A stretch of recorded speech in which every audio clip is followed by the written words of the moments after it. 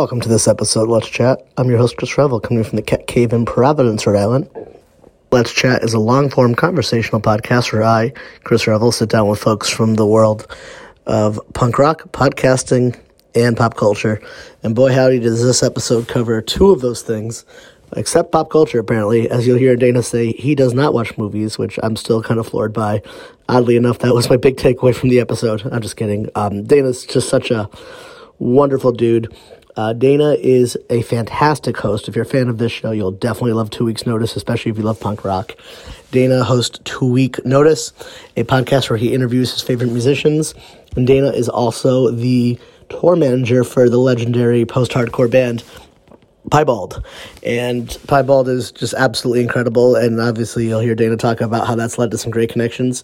Dana has a really cool story. Dana worked corporate for a long time, eventually ended a relationship, left his job, went to go travel, and at some point starts, following around Piebald, and is a super fan, and befriends the band, and eventually becomes the merch guy, cowbell player, and then now tour manager. And we talk about all the stuff you're going to want to hear, talking about touring with Chris Carrabba and Dashboard Confessionals, all that kind of stuff.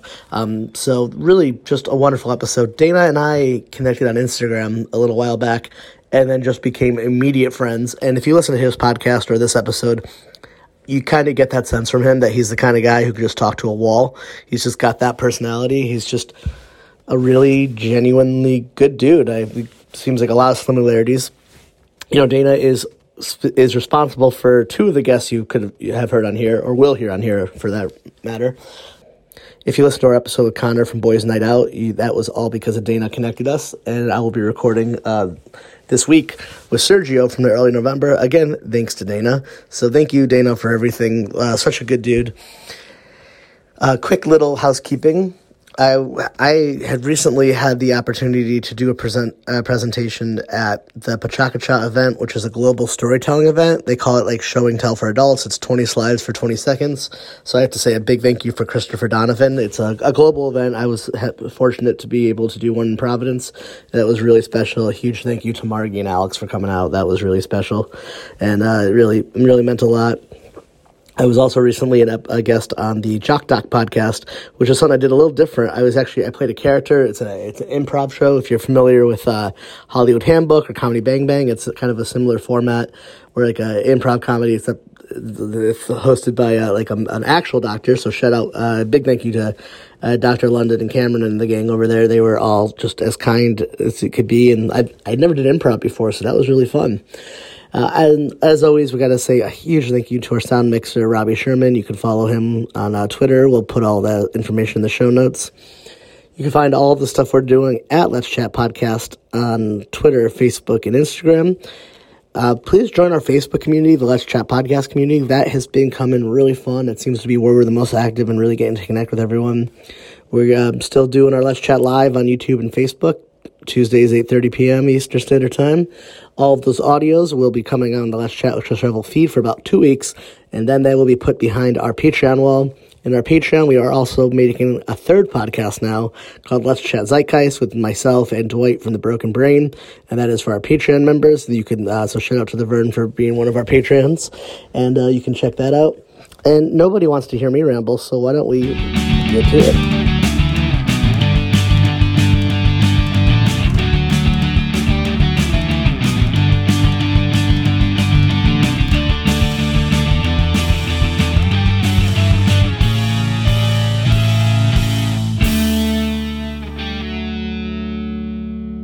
Answer your question. I'm the king of sidetracking, ADD brain, I guess. If we even get through any of this stuff, I'm going to be pretty impressed. Feel free to, cut me off or whatever. But so here's the deal. The first time I started this podcast, it was actually under a different title. I was not on tour with a band. I worked the corporate world for 8 years, and I was just miserable and always... I'm at 33 at this point, and I'm looking back at all my friends who went away to college, which I didn't do. I just went to community college and traveled abroad, and all I did was work through my 20s. So I had enough money saved up, and 33 years old, I was in this toxic relationship and I was miserable at my job. So I just said, fuck it, dude. I need to go to Europe. So I left my job 2 week notice. But I went to Europe it was an open-ended trip.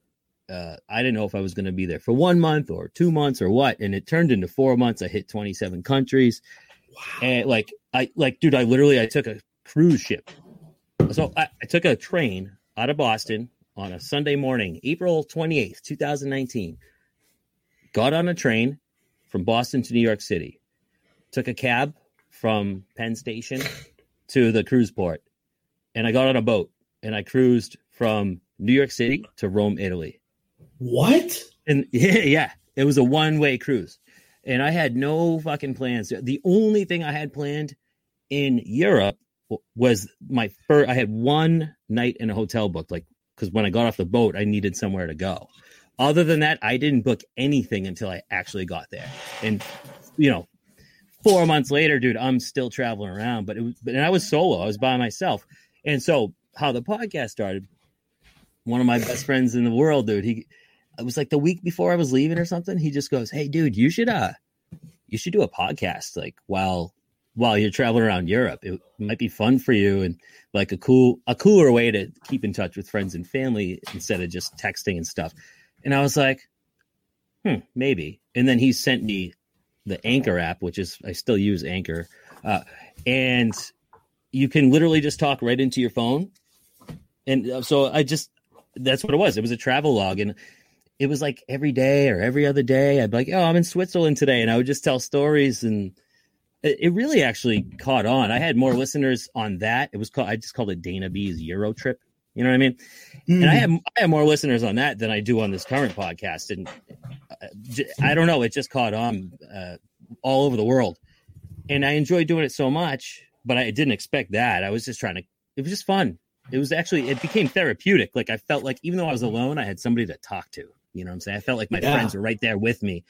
And so long story short here, when I finally came back to the United States, I decided I want to keep podcasting. This is so much fun, but I need a new name. I can't call it Dana B's Euro Trip. So that's when I came up with 2 Week Notice Podcast because, fuck work. Work sucks. And my buddy designed the logo. You can see it behind me. And then from there, dude, I started off just interviewing. I would have friends come over and just tell shitty work stories, like what's the worst job you ever had? And just fun shit like that. We would just drink beers and shoot the shit. Then I went on tour with Piebald. They asked me to be tour manager. So I'm touring with Piebald and Dashboard Confessional. And I started doing a tour log. I would be in the van and I would have 10 minutes and I'd be like, "Here's what happened today on tour with Piebald. I met Chris Carrara. Fucking whoa. All right." And then you could hear the sound check behind me. Oh shit, sound check time. Gotta go. And then the pandemic happened. And then I was like, why don't I start interviewing musicians and stuff? I know a bunch of people that I've met through Piebald and through touring, and everyone's got time now. We're all shut down and stuck inside. So it has evolved into interviewing musicians mostly. And yeah, man. I like how you just drop it so casually. Just, ask to do Piebald's tour manager. So that actually takes me back to the beginning. You're a Boston scene kid? You're from Boston? Boston? Yeah. Fucking Boston area. It's Boston, dude. Boston. Oh, yeah, I was born and raised in Lynn, which is we're from Rhode Island, so we're I grew up in Connecticut, but I've been in Rhode Island for about a decade. Same area ish. Yeah, you know what I mean? New England. Us in New England, we're oh my god, that's two different worlds. Anywhere outside of New England, they'd be same thing. That's hilarious. You're no, it's a whole different world, Boston and Connecticut, Massachusetts. They're two different places. And you go to California, you're it's just one big state. Even just North Shore, which is north of Boston, or South Shore, which is south of Boston. Yeah, even that is forbidden. Yeah, but then the second you get out of Massachusetts, no one cares. You're no, it's all the same. Who cares? Well, I will say, so I'm from Lynn, which is right next. It's 2 towns up from Boston. If you go up. The coast. Yeah, okay. But it's right next to Salem, Massachusetts, where I've lived. And when I travel, if I mention Salem, everyone knows it because the witches and the dark history behind that, the infamous, past there. And everyone's either "Oh my God, I want to go to Salem so bad," or "I've been there and I didn't realize how popular Salem was until I started traveling. Which is weird. I've never elsewhere. really been. I've driven through. I have my friend at work is from Marblehead, and I visited him. Yeah. But Yeah, it's right the there. Marblehead people don't go into Salem. His words, not mine. They do a lot. This Marblehead person. No, I don't go to Salem. they live probably in the stay water. away. They're in the nice part of Marblehead, like on the water. Yeah. Marblehead's a very rich town.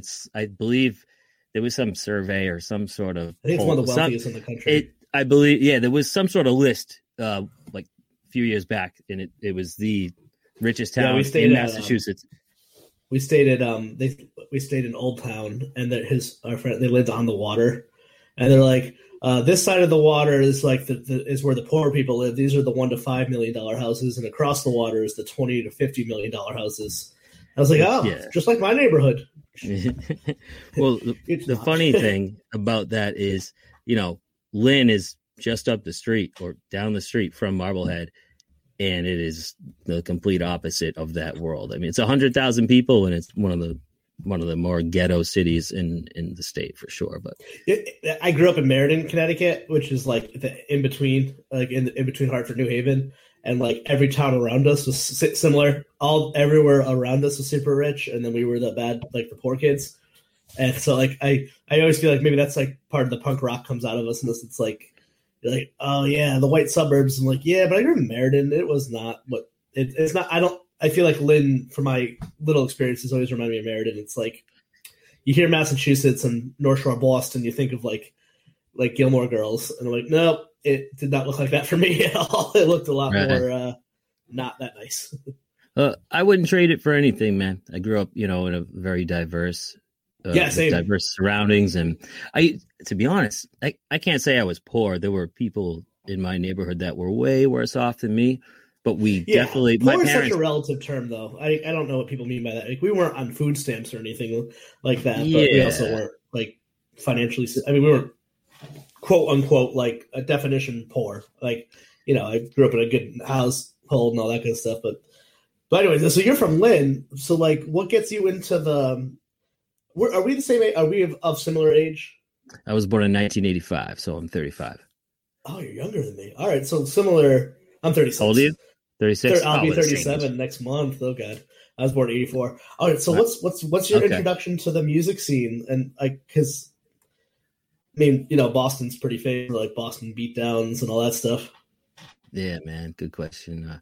So, to be honest, I grew up, and this is probably my Lynn upbringing, but I listened to only rap until like high school. Yo, same. And like that's all I listened to. What were you into? Oh, dude, I was so enmeshed in the Biggie Tupac war. I actually have pictures of me in middle school with the like R.I.P. B.I.G. shirt. So I guess now it's all pop. Who do you like? Died, I love Biggie. I love Busta Rhymes, P Diddy. I was really into the East Coast stuff. I meant Run DMC. I meant who do you like? I meant who do you like, Biggie or Tupac? I'm with you. Biggie is. I don't even think it's close. I don't even know why. I guess I understand why. But to me, like, not to take away from Tupac, he was amazing. But Biggie's the GOAT. He's the Tom Brady of rappers in my mind. Maybe it's for nostalgia purposes. I mean, I definitely appreciate Tupac. I would say like I even at this part, like I don't obsessively love and like hip hop, but I have such admiration and respect for it. And like, I love reading about it. Like I listen to a fair amount of it. I'm not that versed in it, but because of those roots, but like, oh my God, were you part of that whole like P Diddy and the whole do you remember when MTV would like, when they would like Puff Daddy, he would make these like 15, 20-minute music videos. I don't know if I remember that. Oh my God. I remember like staying up once because, he had a song on his record. Oh my God, which was after Biggie died, but it was called Victory. And it was like a 20-minute music video with Busta Rhymes and stuff. He did one with like Jennifer Lopez when they were like dating. It's like been around. Should we just talk 90s hip hop for the next hour? Because it's going to turn into. Yeah, well, I mean, that was my shit. I used to listen to Jammin' 94.5 on the radio. Our world, as much as like when we grew up, like at least where I was, it was very like you can't listen to hip hop and punk rock like that. Just you weren't allowed to like it just like it was rock kids and hip hop kids didn't mix, but like I did. I was like, for me, I was like, are you kidding me? Like, I now can't. I know the history of music, like, they all steal from, they're all so enmeshed. Like hardcore and hip hop are literally birthed in the same city. I can't say that I had the same experience. It wasn't that you weren't allowed to listen to both. And it was just what I chose to listen. It was, I don't know. I just gravitated towards it, man. I loved rap, and I was the only one in my house who was into it. My sister she was all about like the 90s alternative, like Alanis Morissette. She was obsessed with Aerosmith and Marilyn Manson and like Bush and like a lot of that stuff. And she was always trying to get me to get into that stuff. And it wasn't that I wasn't into it. And she's older than me, so I really admired her. And I would sit there and listen, but I didn't realize how much it stuck until later on, looking back. But, I have a younger brother, and he was listening to different stuff. But, my parents are classic rock. But my mom was always playing like Beatles records and stuff. So, but it wasn't until, to answer your initial question, like high school, man, I still love rap, don't get me wrong, but I finally transitioned and just opened my mind and started listening to other stuff. And it was the Weezer Blue album that changed everything for me. I mean, I had that CD, but it's funny. That came out in 1994, and I didn't really get into it until like 99, 2000. So I was late. I was really late into getting into stuff, but I played that CD, and probably only that CD in my Discman. I'm telling you, thousands of times, like every day for half a year or something. It just spot to the point where it broke, and I had to go buy another one or two more. And that was eventually how I transitioned into like the emo stuff. That's when I got into Taking Back Sunday and Piebald and Dashboard Confessional and stuff like that. Yeah, I was ashamedly kind of found the stuff from I was a new metal kid at one point. What's wrong? Hey man, that's your journey. Yeah. Whatever. I remember my buddy in high school, we were like in an AV class, and his band, he was like an Incubus style kind of band. And he's like, yeah, we're going to go see we're playing we had this coffee shop in Connecticut called Planet Bean. And I remember like going to that. And then I remember him taking me to a hardcore show without knowing what hardcore was. Like, actually, I honestly, the first time I heard like hardcore, I actually thought it was hip hop. And like, I forgot why, but there's someone there's someone he wanted to talk to, and there was this band from Boston called X, Self Defense X. I don't know if they like did much or anything, but I remember like walking into the basement of the Knights of Columbus Hall, and then all of a sudden just like people were moshing and be like, and just something took over me. I was like, I gotta kick something. That's funny, man. Yeah, awesome. I will say I had two simultaneous but separate introductions like to that world. Because within just a couple of months, I went to my two first shows ever. One of them was at the Knights of Columbus in Lynn. It's actually good. I can see it from my backyard. Yeah. So that was because a buddy of mine from high school, he was in a band called Preston, and he knew I had just bought a video camera. Like when the mini one started to come out with a little screen that popped out on the side, and you could instead of just putting it up to your eye, it had an actual like screen so you could see. The first $500 I ever made at 14 years old, just pushing carriages at a grocery store. I saved it up and I bought a camera, and I was using it. Me and my buddies were just trying to like redo like Jackass and just stupid shit, like jumping off of whatever, breaking our bones. And then my buddy's like, he's like, you got a camera? Can you come to my show and like record our set? And I was like, yeah, dude, sure. So that was my first like punk or, whatever, that type of show.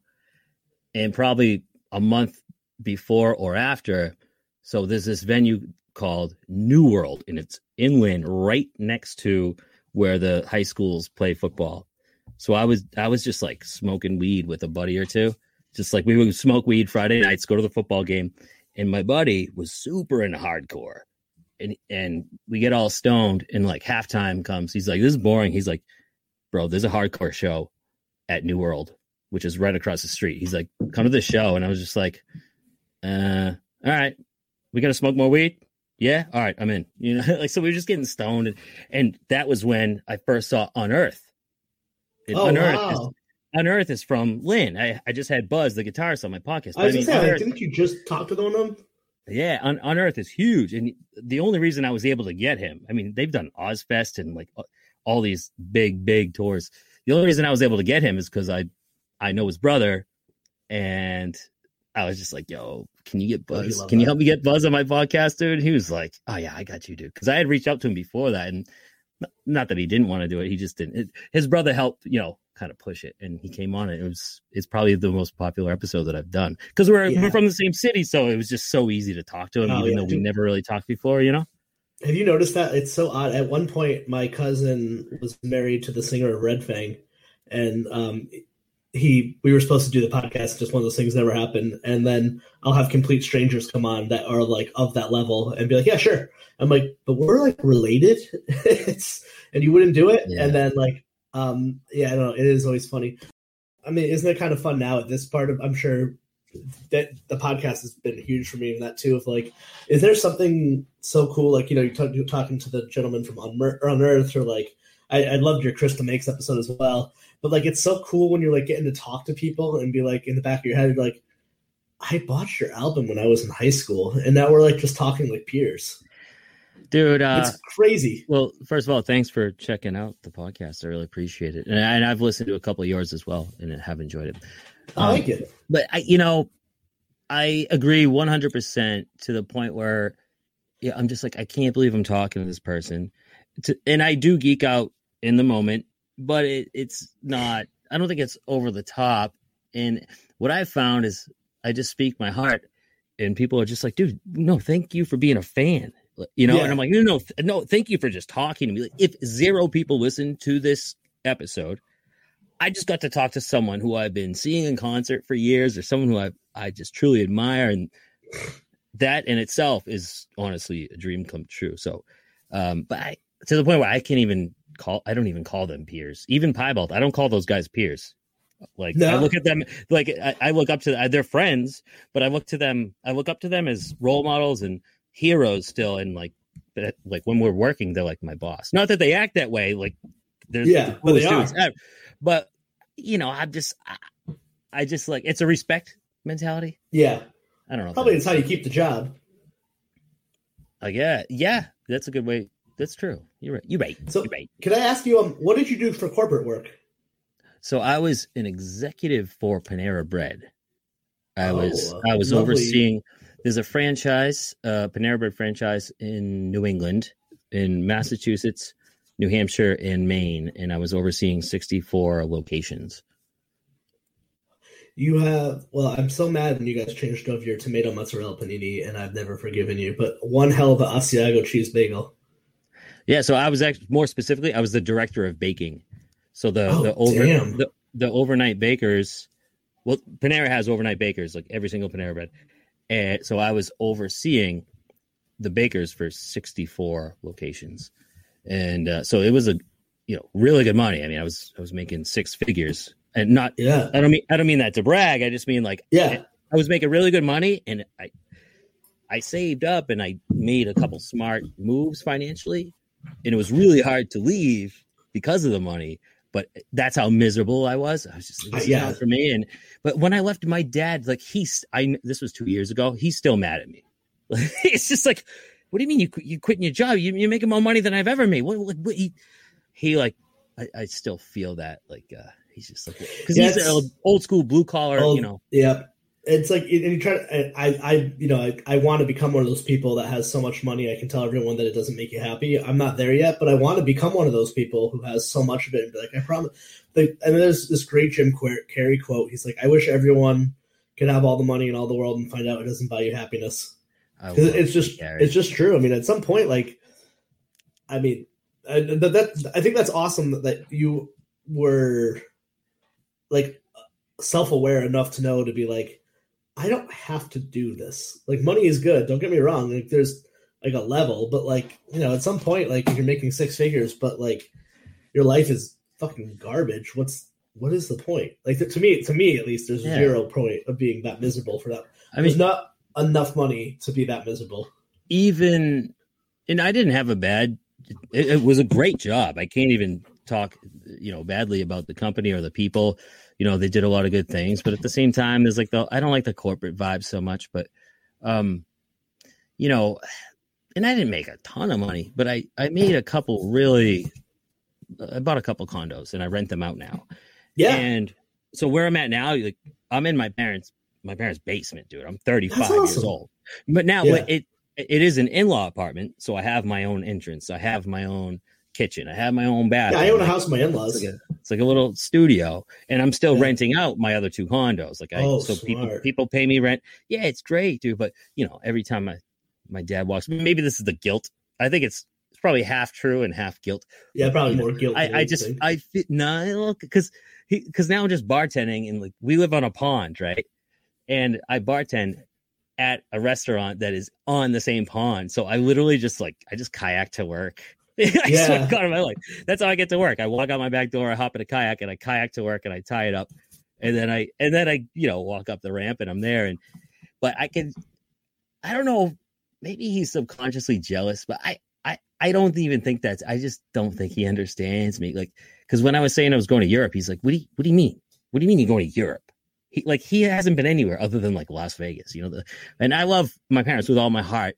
But there's just a disconnect there where he's just like, you need to make money and you need benefits and blah, blah, blah. But I'm like, dude, I'm 35. I have no fucking kids, and I'm recently single at the time. And like, I want to be happy. I want to go see the world. That wasn't what you wanted to do. Yeah. But this is my journey. Right. I don't know. Does that bartending gig, does that help with the flexibility to like go do tour management and stuff? Oh yeah. Because it's primarily a summer bar. So it's kind of seasonal. That being said, when I came back from Europe, the only reason I started working there, cause it's around the corner. So I was in there having a beer, like the day I got back from Europe, and I was like, hey, you folks need a bartender? Cause I need a job and I'm quite experienced. And they were like, oh yeah, actually we do. When can you start? And I was like, whenever. I just got back from Europe. I told them my story. And they were like, yeah, you're in. And 2 months into that, the Piebald Dashboard Confessional Tour gets announced. And I was like, I know I just started here, but I get this tour coming up. And I learned this in the corporate world. You don't ask for something I said, hey, I just got this tour. It's the coolest opportunity of my life, and I won't be here in like January and February, just so you know. I didn't. And you know what? If they're not okay with that, then that's fine. I don't need I love where I work. Like, I actually love where I work very much. But the owner, he was beyond cool, dude. He goes, holy shit. He goes, I'm jealous. You have to do that. You can't not do that. I can't wait till you come, because I work hard too. I'm a good bartender. And not only that, the day my last day, he shows up at the end of my shift at like midnight just to like say bye to me. And he hands me an envelope, $500 cash. He goes, here's some beer money. Here's some beer money. We'll see you when you come back. We'll miss you. And I was like, fuck yeah. I'll see you in a couple months or whatever. It was. So to answer your question, yeah, that's great. Badass. So let's back up though, because I want to piece together how you go from tour managing. So how do you meet Piebald? Because they're such a unique band, man. Like, they're like huge in our scene, like legends in some sense. Because there's that, like, if on some subsets of stuff like of our world, like the emo world or whatever I don't know what you call it, the scene. But like, you hear these legendary, it's like Piebald and Cave-In and Converge all playing the same show in Boston in '99 and stuff like that. And Piebald doesn't ever really fit any venue. And I love that kind of stuff. Like, one of my favorite bands and my buddies are in Folly, which were like a hardcore band with ska breakdowns. So like, I'm such a sucker for that stuff. But like, so how did you go from Scene Kid to Europe to? Actually, let me ask you this: when did you meet the Piebald gentlemen? So, I was just their biggest fan, and I still am. And I was just, the fact that they're from Andover, Massachusetts, which is only a few towns over from Lynn, Massachusetts. Obviously, they're going to play more shows in the area. So I was just going to see them all the time. And they're very approachable, dude. Like, every show, even when we're on tour with Dashboard, they'll I sell the merch too. But after the set, dude, they'll go backstage, clean up or whatever, and they come right out and they'll stand next to me and just to talk to the fans and meet people. And so they've always been very approachable. And I've always like actually at first I was always so like shy. I'm not a shy person at all. I can talk to anyone, but sometimes like, especially like, 20 years ago, I'm like, oh my God, that's the guy. That's Travis from Piebald. I just didn't want to bother him and I was nervous. So, but eventually I worked up the courage to have conversations with them at the shows and they got to know me only through that. And then when Facebook really started, when it evolved from just like a college thing to everybody can join Facebook, I like sent Travis and Luke from Piebald friend requests. And then I was like, oh, they accepted it. I was like, holy shit, I'm Facebook friends with like Travis and Luke from Piebald. I was like giddy about it. And then fast forward, I eventually, they broke up for like, I don't know, like 8 years or something like that. And they did a reunion show in 2016. Now at this point, they didn't know me well, but they know who I'm just one of their super fans who's always at their shows. Right. Yeah. Now their former tour manager, mid 2000s, used to always go up on stage and play the cowbell during the song The Stalker. It was like a joke thing based off the Will Ferrell skit. So in 2016, when they got back together, a couple sold out shows at the Royale in Boston, I'm like, nobody's playing the cowbell. And I should be. So they had a West Coast reunion run a month later. I flew out to Los Angeles. I had a carry-on size piece of luggage. And in that, I had a few clothing items and a cowbell. Showed up to Los Angeles at their sound check at the Echoplex with a cowbell and like a case of beers. And I was like, I'm here to play the cowbell. Now, there wasn't an opening. This wasn't a conversation. I just bought tickets to all their, it was like 5 or 6 shows. Mm-hmm. So I was going to be at their shows either way. But I showed up at their sound check, had the cowbell and beers. And I was like, yeah, I want to play the cowbell. And they were like, really? And I was like, yeah, I'm going to be at all your shows. So you're kind of stuck with me. And they were like, that's fucking awesome. They're like, but we got to make sure you can actually do this. So during sound check, we're going to play The Stalker and come up on stage. I've never been more nervous. I did Boston Calling, 40,000 people. I was more nervous just playing with them because I was shaking, dude. Yeah, I bet. At the end of the thing, at the end of the audition for the position that wasn't even open, they're like, dude, you are awesome. Yes, you are in. You're in.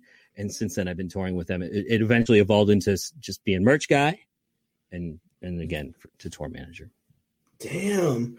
I mean, I guess it makes sense too. Like I'm sure the pool of people to pick from to go take out and tour as you get older, it gets a little bit, there's less and less people that are in their 30s and 40s that can just pick up and leave for 6 weeks here and there.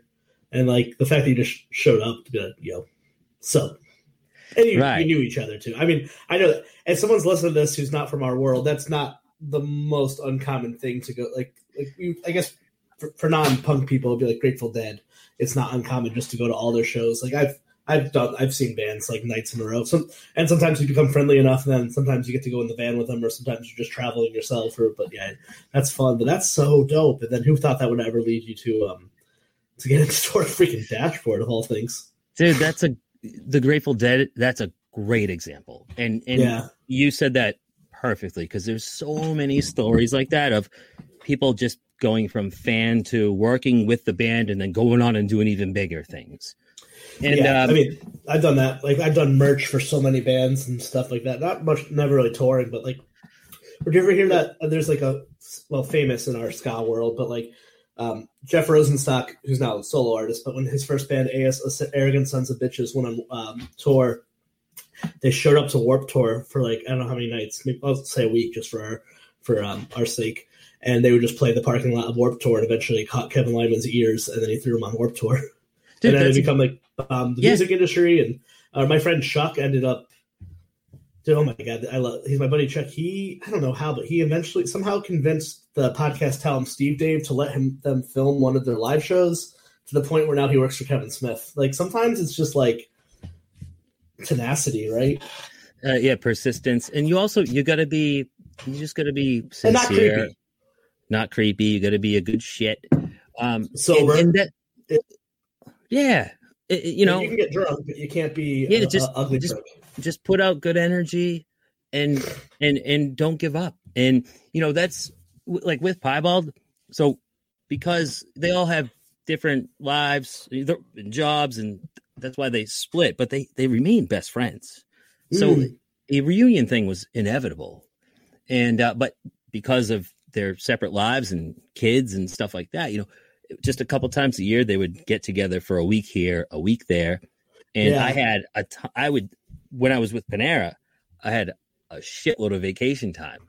So anytime a tour was announced, I would just tell my boss, I'd be like, president of the company, I'd be like, just so you know, I won't be here this week and this week because I'm going on tour. He'd be like, okay. And so I was using my paid vacation. Now, also, I was staying in hotels a lot with Panera because I was, traveling around 3 different states and, but I would always stay in a Marriott. I got a Marriott credit card and I racked up like literally $1 million. I'm a platinum lifetime member. I had all these points. Damn. Just on Panera's dime. I mean, I wasn't doing anything wrong. I just, you know what I'm saying? Yeah. I was just racking up the loyalty points. Yeah. And so when I first started touring with Piebald, and the irony is the one song I was playing the cowbell on, it's called The Stalker, but I was actually stalking them. Because I wanted to stay out of their way. I didn't want to be like weird. To your point with the Warped Tour thing. So I would book everything. I would stay in my own hotel rooms. And there was a running joke because they would be driving from show to show and I would be flying from show to show and staying in like Marriott's. They were just like on the road, like all crammed into one hotel room and staying in like these really nice. They were like, yeah, we stay in like Red Roof Inn and Motel 6 or whatever. But our cowbell player, he flies first class from show to show. First class. And he stays in Marriott's. But were you the only corporate executive going on tour? Yeah. Oh, yeah. Yeah. But eventually I did, join them, go in the van with them. But I waited till they asked me because eventually they were like, all right, you're cool. I'm sure they were a little weirded out at first, but they gave me a chance. They're like, this guy seems all right. We'll see how it goes. Whatever. Maybe a couple of years later, they were like, all right, this guy, we're stuck with him. And we need a merch guy. Because at first they had a merch guy. They had a tour manager, so they didn't need me, but they let me hang around, which was just a dream come true. And yeah, that's why I was with Folly. Just hang around until you become friends, and then you just become friends, and it's dope. The very first tour, this is a hilarious story. Like maybe 2 or 3 shows in, we were touring with the band Limbeck. Yeah. So this is my first time. Like, so not only am I with Piebald and with Limbeck and this other band that called Facial, it was so fun. And maybe the second or third show in, this guy John, I got a shout out to John Cheese. He tour managed Limbeck. Merch guy extraordinaire. You know John Cheese? Not personally, but I've heard him on. Yeah, he's a legend. Yeah, he's a legend in our scene. One of those behind the scenes legends. I've heard him on several podcasts. He's tour managed Piebald. There's an episode on my show with him coming up.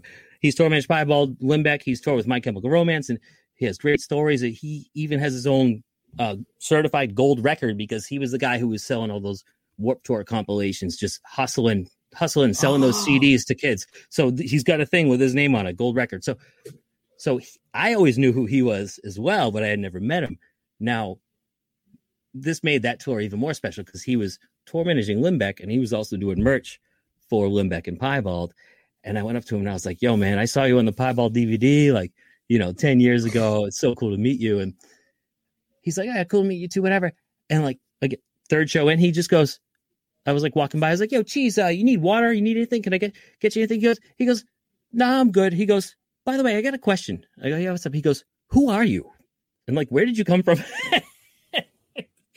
I told him my story and he was like, that's amazing, dude. And that's pretty much how I got into like what I'm doing now too. He goes, that's rad. So I bonded with that guy like immediately. Yeah. Oh, I'm excited for that episode. That's kind of punk rock. It's just kind of hanging out, being cool. And then sometimes a job lands in your lap if you're lucky. Yeah, man. But I was paying to tour with them. Oh yeah. First you were. I was happy to be there.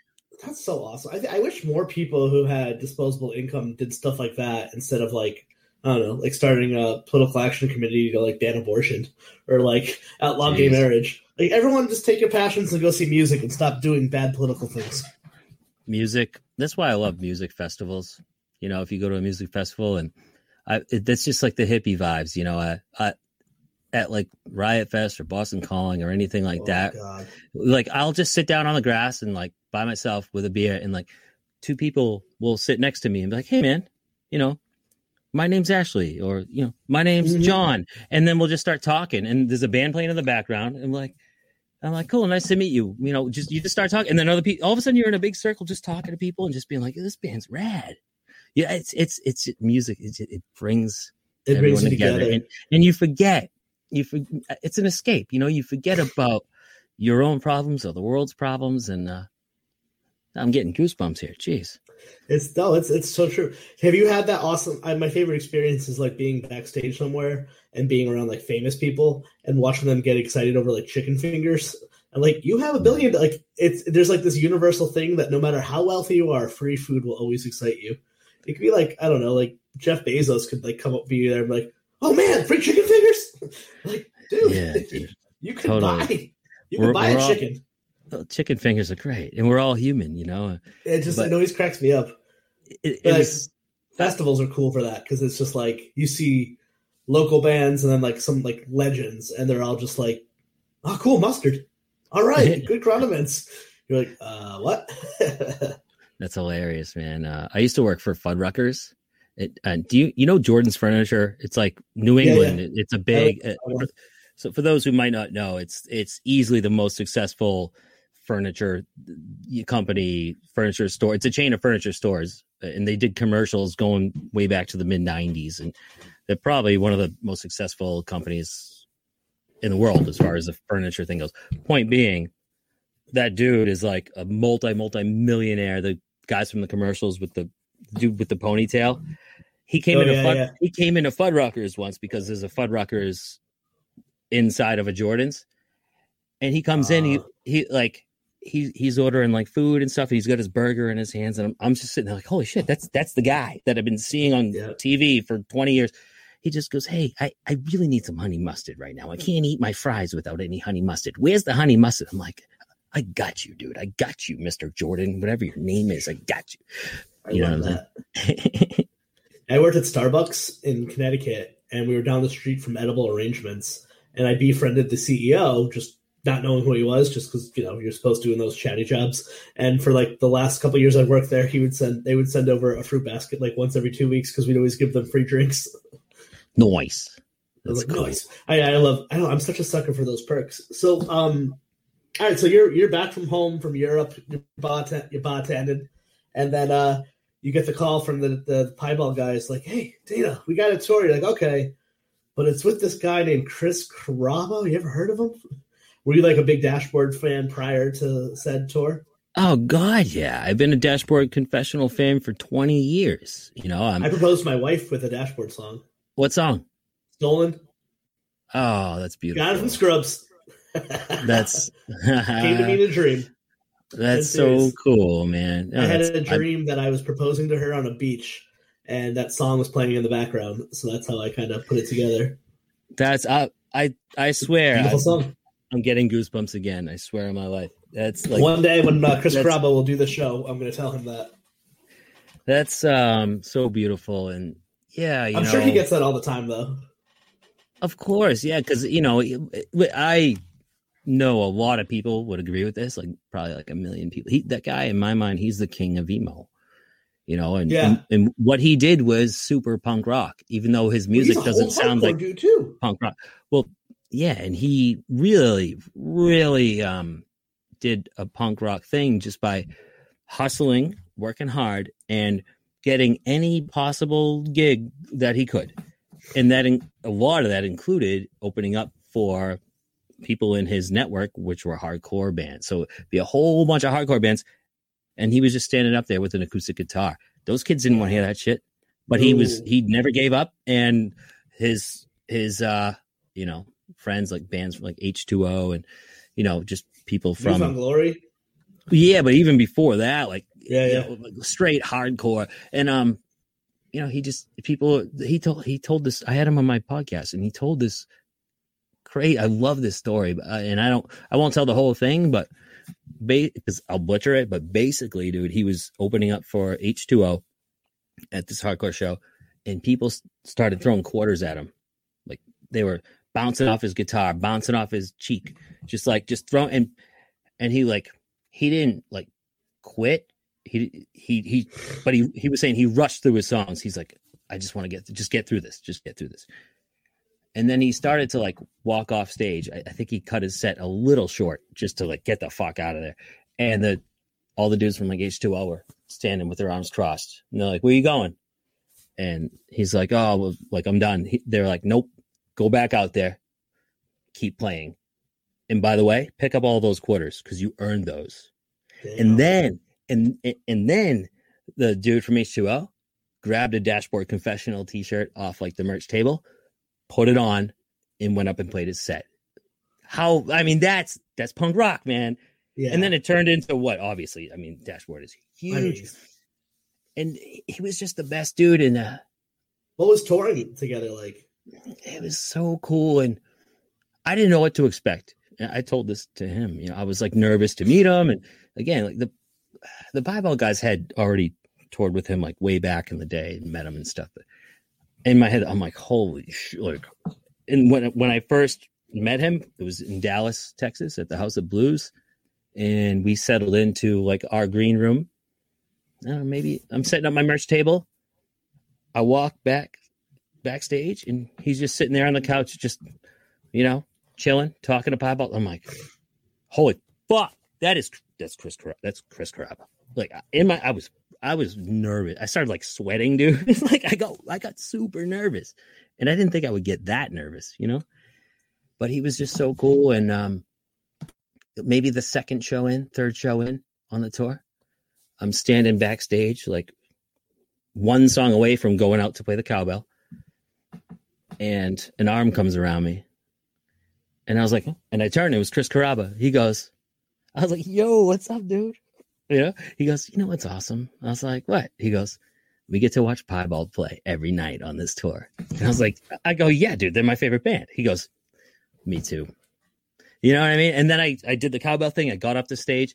He was clapping. He's like, yeah, Dana. So he was just so good to us. And he didn't need to take us on tour. He could have taken any band on tour. Yeah, why do you think he took Piebald? It's such a interesting Like I just said, he it's one of his favorite bands. He genuinely loves Piebald to the point where, here's another example. He's busy. He's doing interviews and stuff like pre-show. He's got interviews. He's got podcasts. He's got meetings. He's got phone calls. There was this one woman who was doing some photography and stuff for him backstage. And I got to know her a little bit. We start talking. She was like, hey, just got to let you know, Chris like really loves your band. And I was like, yeah, he told me that. She goes, no. While Piebald was doing sound check, we were like talking and he was talking to someone and he goes, hold on. I really want to hear this song. This is like one of my favorite songs. So he was just so sincere. To the point, and on the last day of the tour, dude, he was like, yo, dude, like take my number and text me sometime. And I was like, okay, sure, yeah. But I never did. I don't want to like bother him and stuff. But then a year later, when I started interviewing people for the podcast, I still had his number, had never texted him, and then I, sent him a thing. I was like, hey, dude, it's Dana from Piebald. I was like, you told me it was cool to text you. I hope that's still okay. I got a podcast. I would love to have you on the show. He answered right away.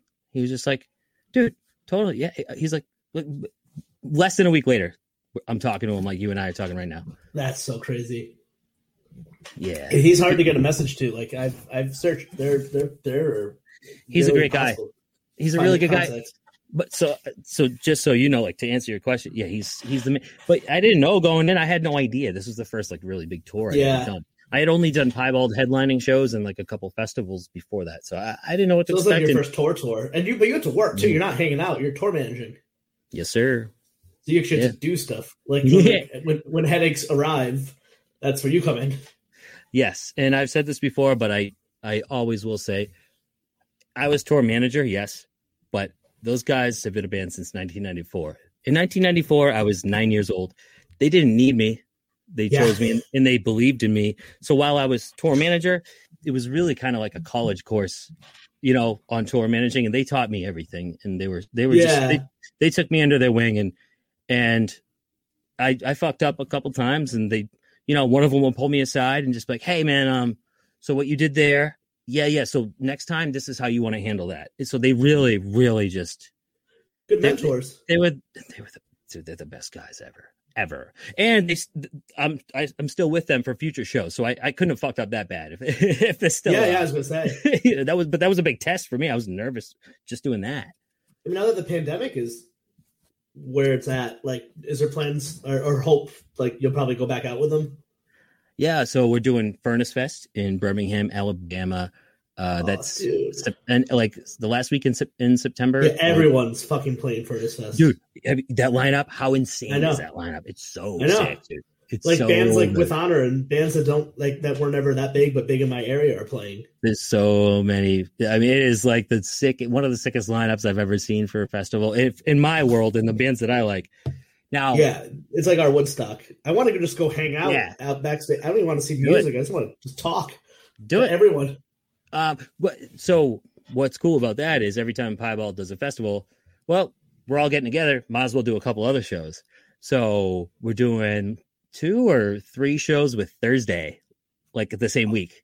And that's a dream. I fucking love Thursday. I've been a Thursday fan forever too. Same. Are you guys doing anything around this area? Boston, Rhode Island?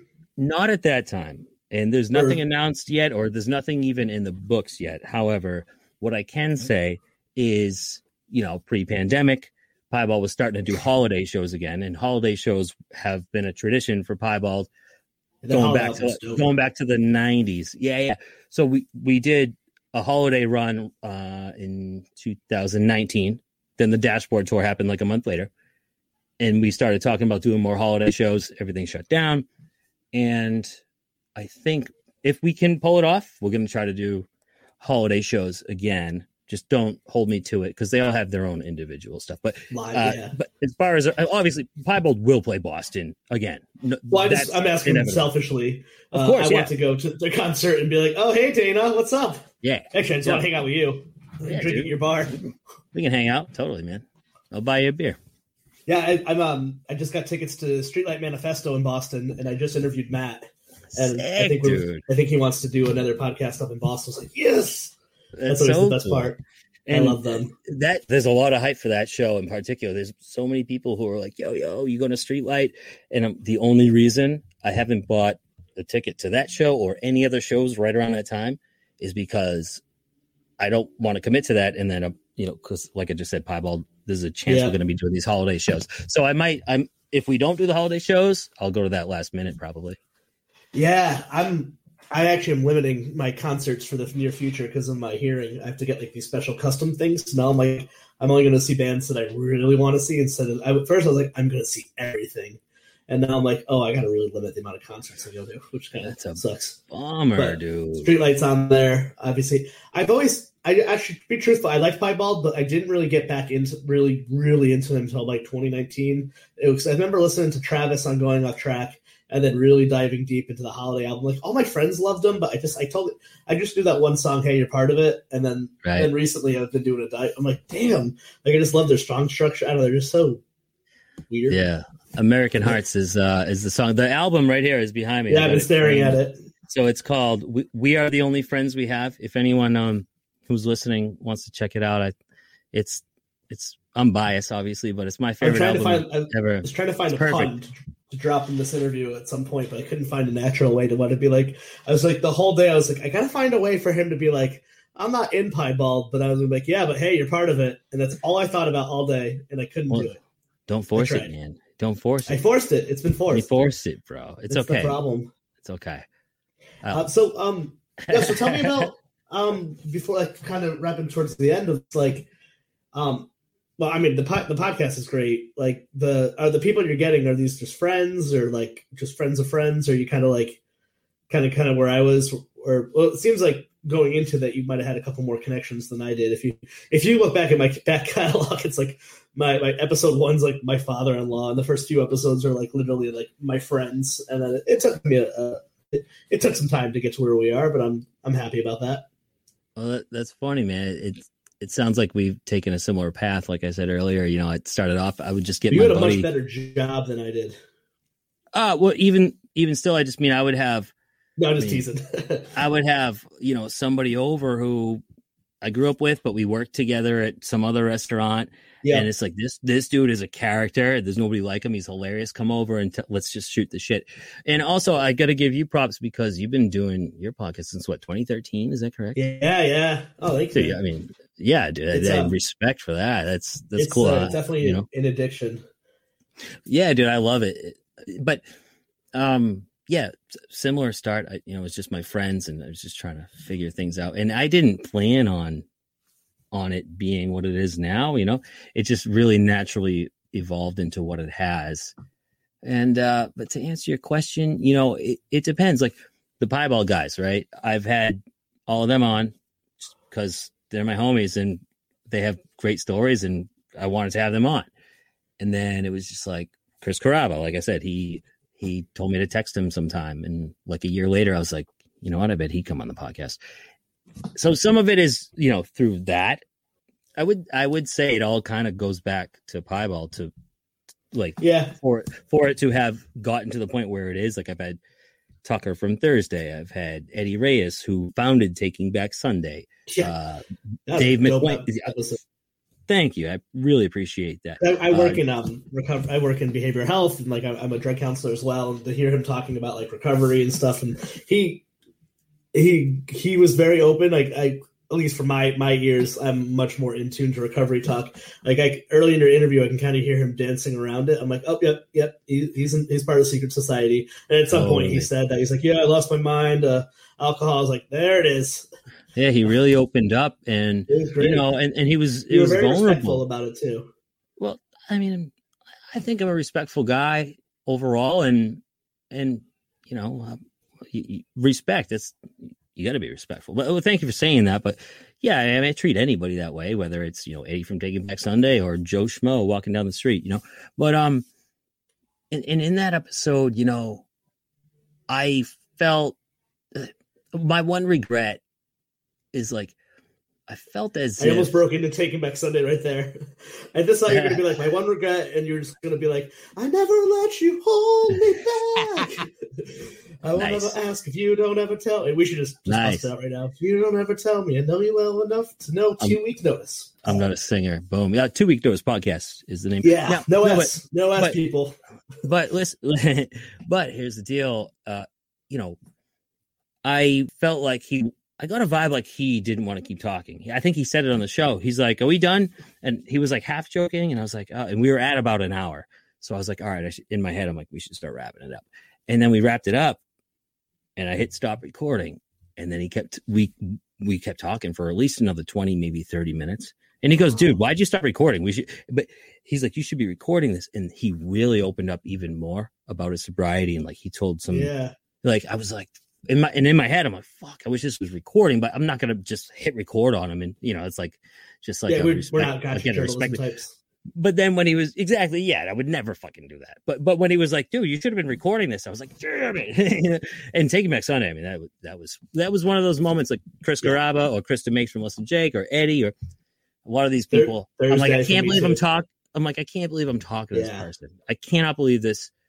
And then, so when we hit stop recording, and maybe there's people that I still text just through that. They're like, hey, how's it going? Or vice versa. Or they like, they don't just get off the call. We'll just keep talking for, even longer. I'm like, wow, I think I just made a new friend, Yeah. Well, I have you to thank for that with Boys Night Out. Cause you're like, oh yeah, hit up Connor. I told him, I'm like, oh, sure.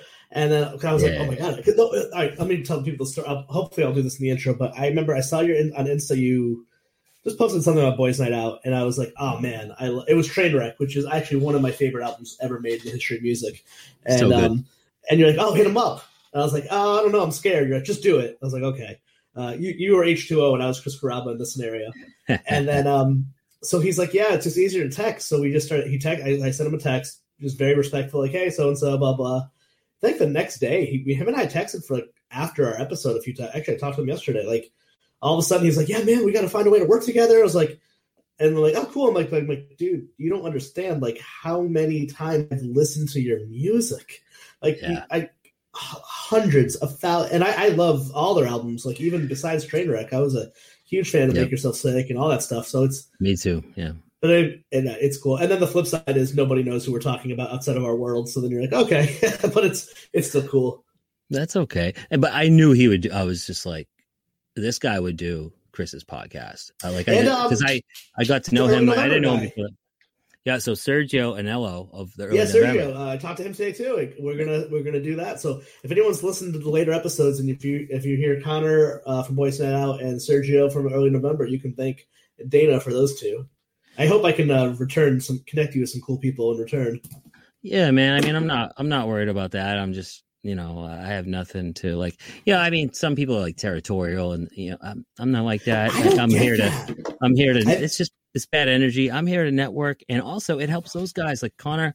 I mean, I knew he would be an easy guest, and he's so funny and just easy to talk to. And Sergio, same thing, dude. That guy, he'll tell stories for days, and he's like so approachable. And he texted me today. He's like, dude, I got a new album for my solo stuff coming up. He's like, I'd love to come back on your podcast. And I was like, dude, don't you love that?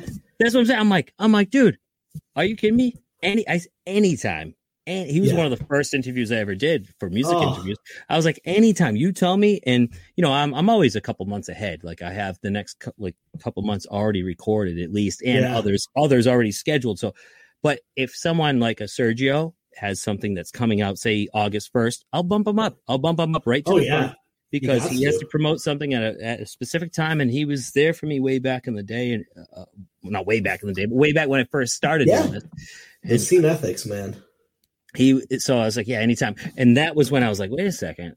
I bet Chris would want to talk to him, and I bet he would love to come on Chris's show. So of course. That's how anytime I can do something like that for you or for the guest or anybody, I'm happy to, Have you run into the territorial thing? Because I've had some less than positive experiences with some people of accusing me of stealing guests. And I'm like, I'm trying to explain to people, like, one person should go on multiple podcasts because not everyone listens to yours or mine. Like, the idea is that this person needs exposure, and they should be shouting it from the fucking rooftop, regardless if it's like, I won't get too into the weeds, but I remember someone getting mad because we released an episode of the same guest, and they're like, oh, that's going to take away from my downloads. And like, unless you have sponsors, your downloads don't mean shit. Like at this point in the game, like, not if I get 1 million or if I get 7, nothing changes tomorrow. Like, there's no status change other than excitement.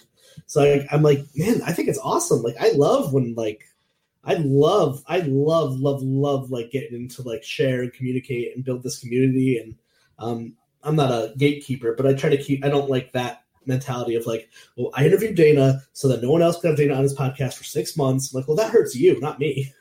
That hurts the guest.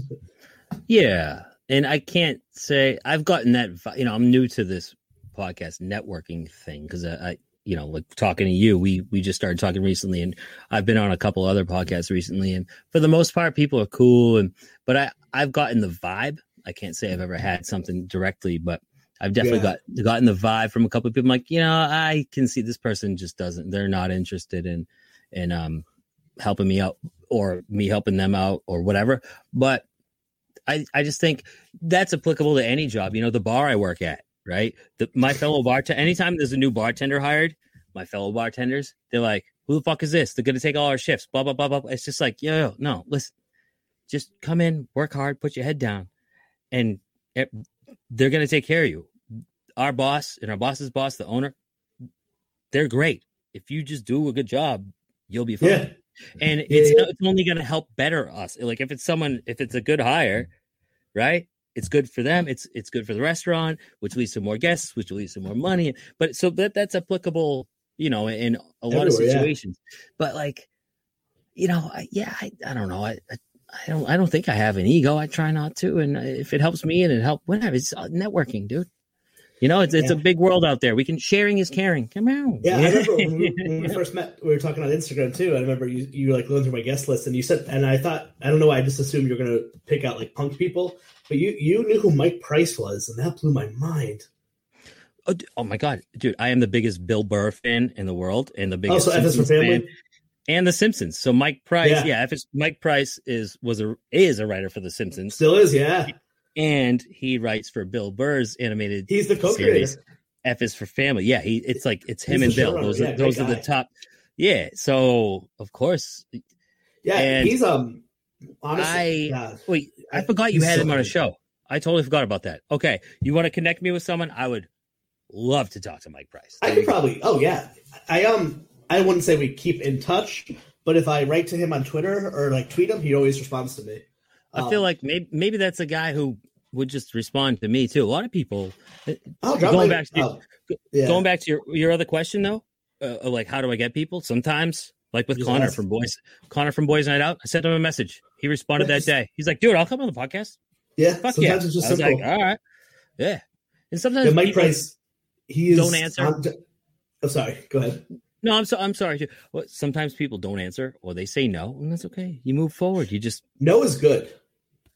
The only thing better than a yes is a fast no, because it's either no one responds, myself included. I'm sorry to anyone listening to this saying, well, you never responded to me, because I forget a lot. It's either yes, and then it never happens. If you're lucky, it's just a flat no, which is kind of the best, or it's nothing. So like no is actually like nice. No is like they care enough to let you know that they're not going to do it, instead of like just ignore it. No means they no, but we want to keep an open door for a relationship. The hardest one is when people are like, oh yeah, I'll totally come on. But like, right, I'm really busy this month. Hit me up, next month. And then I'll do that. And I don't have any problems or issues with anyone, but then I do that and I'm like, yo, I'll literally put a thing in my calendar. I'll write it down, message this person on June 1st because he said next month, and I'll send him a follow-up message. Hey, it's Dana from 2 Week Nose Podcast. Just following up. You said you would come on the show maybe this month. Do you have any time? What day works for you? I'll make it work. And then like, they crickets. Yeah, there you go. And it's just a bummer, but I get it. I think that's part of the game. It's like, I think you gotta like, for every episode you put out, you probably try to get 10 people that don't pan out.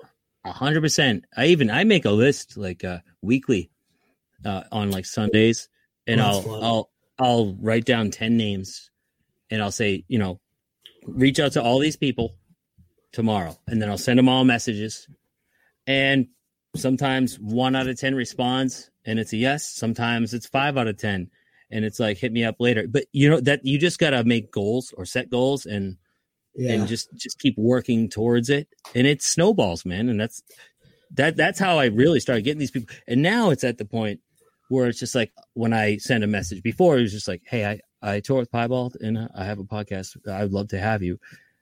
And they would be like, oh, dude, I love Piebald. Sure, I'll come on the show sometime. But now it's that. Plus, I'm like, here's the list of guests that I've had.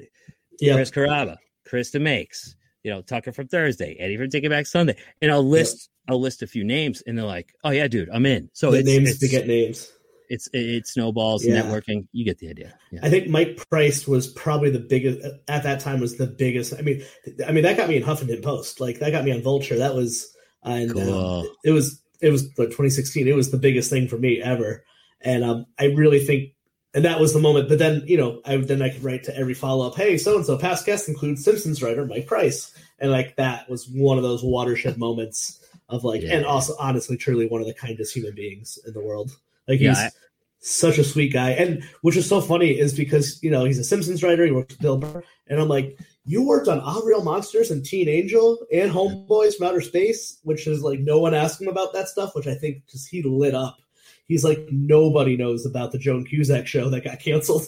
It's like, but I do. Well, I think you're similar too. Like you do your research. Like you kind of like, I'm never bringing anyone on for any other reason, truthfully, like because at the end of the day, it's just about my time. It's like as selfish as that sounds, is like I don't want to talk to someone just because they're attached to something big.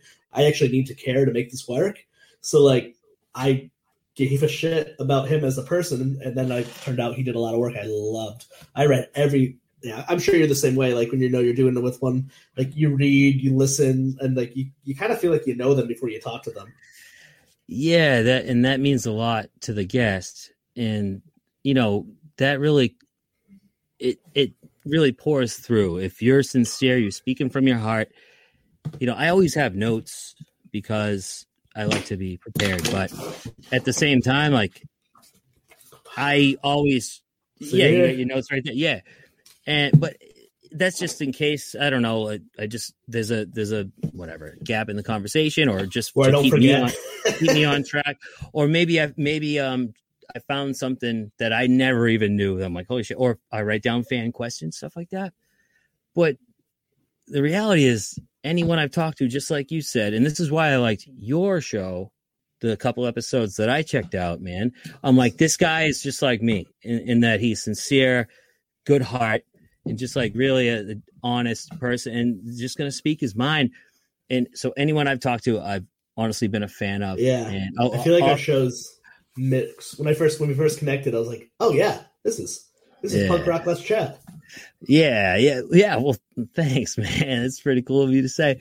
It's just, I ask questions that I've been wondering for 20 years, or I'll just be like, dude, I saw you at that show at the Worcester Palladium back in 2005. Do you remember that show? And then we'll just talk about that. So I love that. That.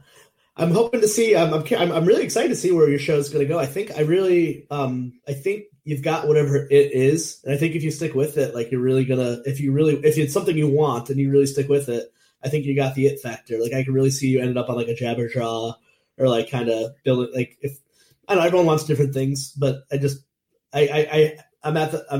far enough into this now. I'm very confident to say I feel like I have a good eye for talent. Like we did a lot of especially because we do our Let's Chat Live and our Let's Chat Club, I listen and know about podcasts from all ranges. I listen to a lot of indie podcasts, a lot of for booking purposes or for work or something like that. So there's a lot of podcasts that are absolutely terrible, and which is good because things have to suck for something to be good. But now I feel like 2-week notice is. I feel like you can really run the distance with it if you make a go at it. Which I think it seems like you are. I mean, your guest list is pretty impressive. Oh man, that means a lot to me. You just said some very. Yeah, I can't. When we'll do this again, we're gonna do it in. Well, I'll come up to Boston or vice versa. We'll do this in person because virtual is cool. We're not too far from one another, but no, we'll definitely be at a concert, and I'll definitely hit you about afterwards. I'll hit you up about this, but I really want to get into a place where I start hosting live events, do a meetup, or hey, let's chat in 2 weeks notice. We're all gonna go to see this movie, or we're all going to this concert. Meet us there if you want to hang, or meet us at the bar this Thursday or Friday. Let's Chat presents drinks at I don't know, where do people drink? Appenine Brewery. The bar.